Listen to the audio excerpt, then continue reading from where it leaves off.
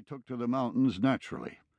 So they gave him permission to muster out and go back to the Rockies to trap beaver with the first followers in the wake of the Lewis and Clark expedition, Dixon and Hancock.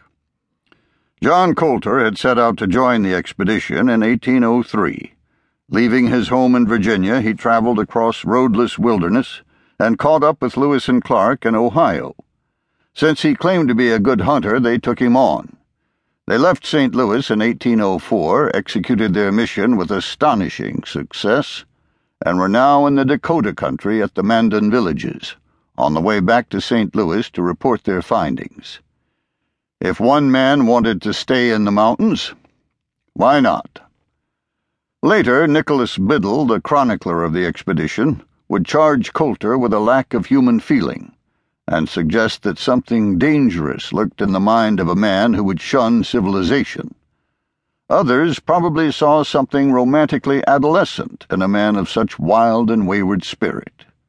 Colter, in his mid-30s, didn't give a damn about either conviction.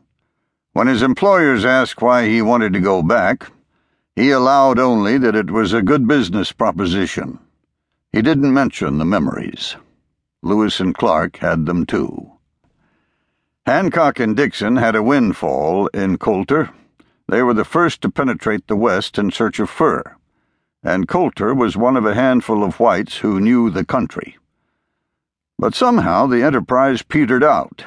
Hancock and Dixon were never heard from again, and a year later Colter was headed down the Missouri in a canoe, alone and empty-handed.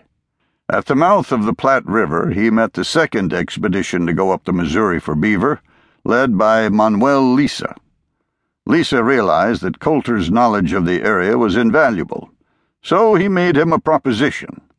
Colter was more realistic now about the fortunes to be made in mountain fur. Still, he turned away from home for the second time within a year and headed back to the mountains. Lisa was outfitted on a bigger scale than Hancock and Dixon had been. He had more men, and he had trading goods for the Indians. He didn't plan to get most of his pelts, called plues, by trapping, but through trading, as the law required him to do. He would build a fort among friendly Indians and persuade them to come in and exchange their furs for blankets, cloth, and various doodads they fancied. So Colter led him into the center of Crow country, at the confluence of the Bighorn and Yellowstone, and the men put up 4 walls of pickets. Colter knew this country. He had trapped it the previous year, and the experience of the Lewis and Clark expedition suggested that the Crows would be more peaceable than the Blackfeet, who inhabited the upper Missouri. Lisa wanted someone to roam out among the Crows and tell them about the fort and the goods they could get. Colter volunteered to go alone. He set out with only his possible sack, the trapper's term for a bag crammed with survival equipment like flint, steel, powder, and balls, and spent the better part of a year making a great circle through the Rockies to spread the news. Getting tips about the country from the Crows he met, he traveled south up the Bighorn almost to the Continental Divide, and then up the Wind River to the favorite Crow wintering spot, where he sat out the season of the worst cold and snow. Then he crossed the Continental Divide and moved into the spectacularly beautiful place later named Jackson Hole. From there he turned homeward and walked straight into the area around Yellowstone Lake, which was to become Yellowstone National Park. He gaped at the shore of the lake, where springs of hot clay bubbled, and from time to time erupted into geysers, where a man could smell sulfur and suspect that he heard devils under his feet. From Yellowstone, he picked his way with his sharp mountain sense straight back to Fort Lisa.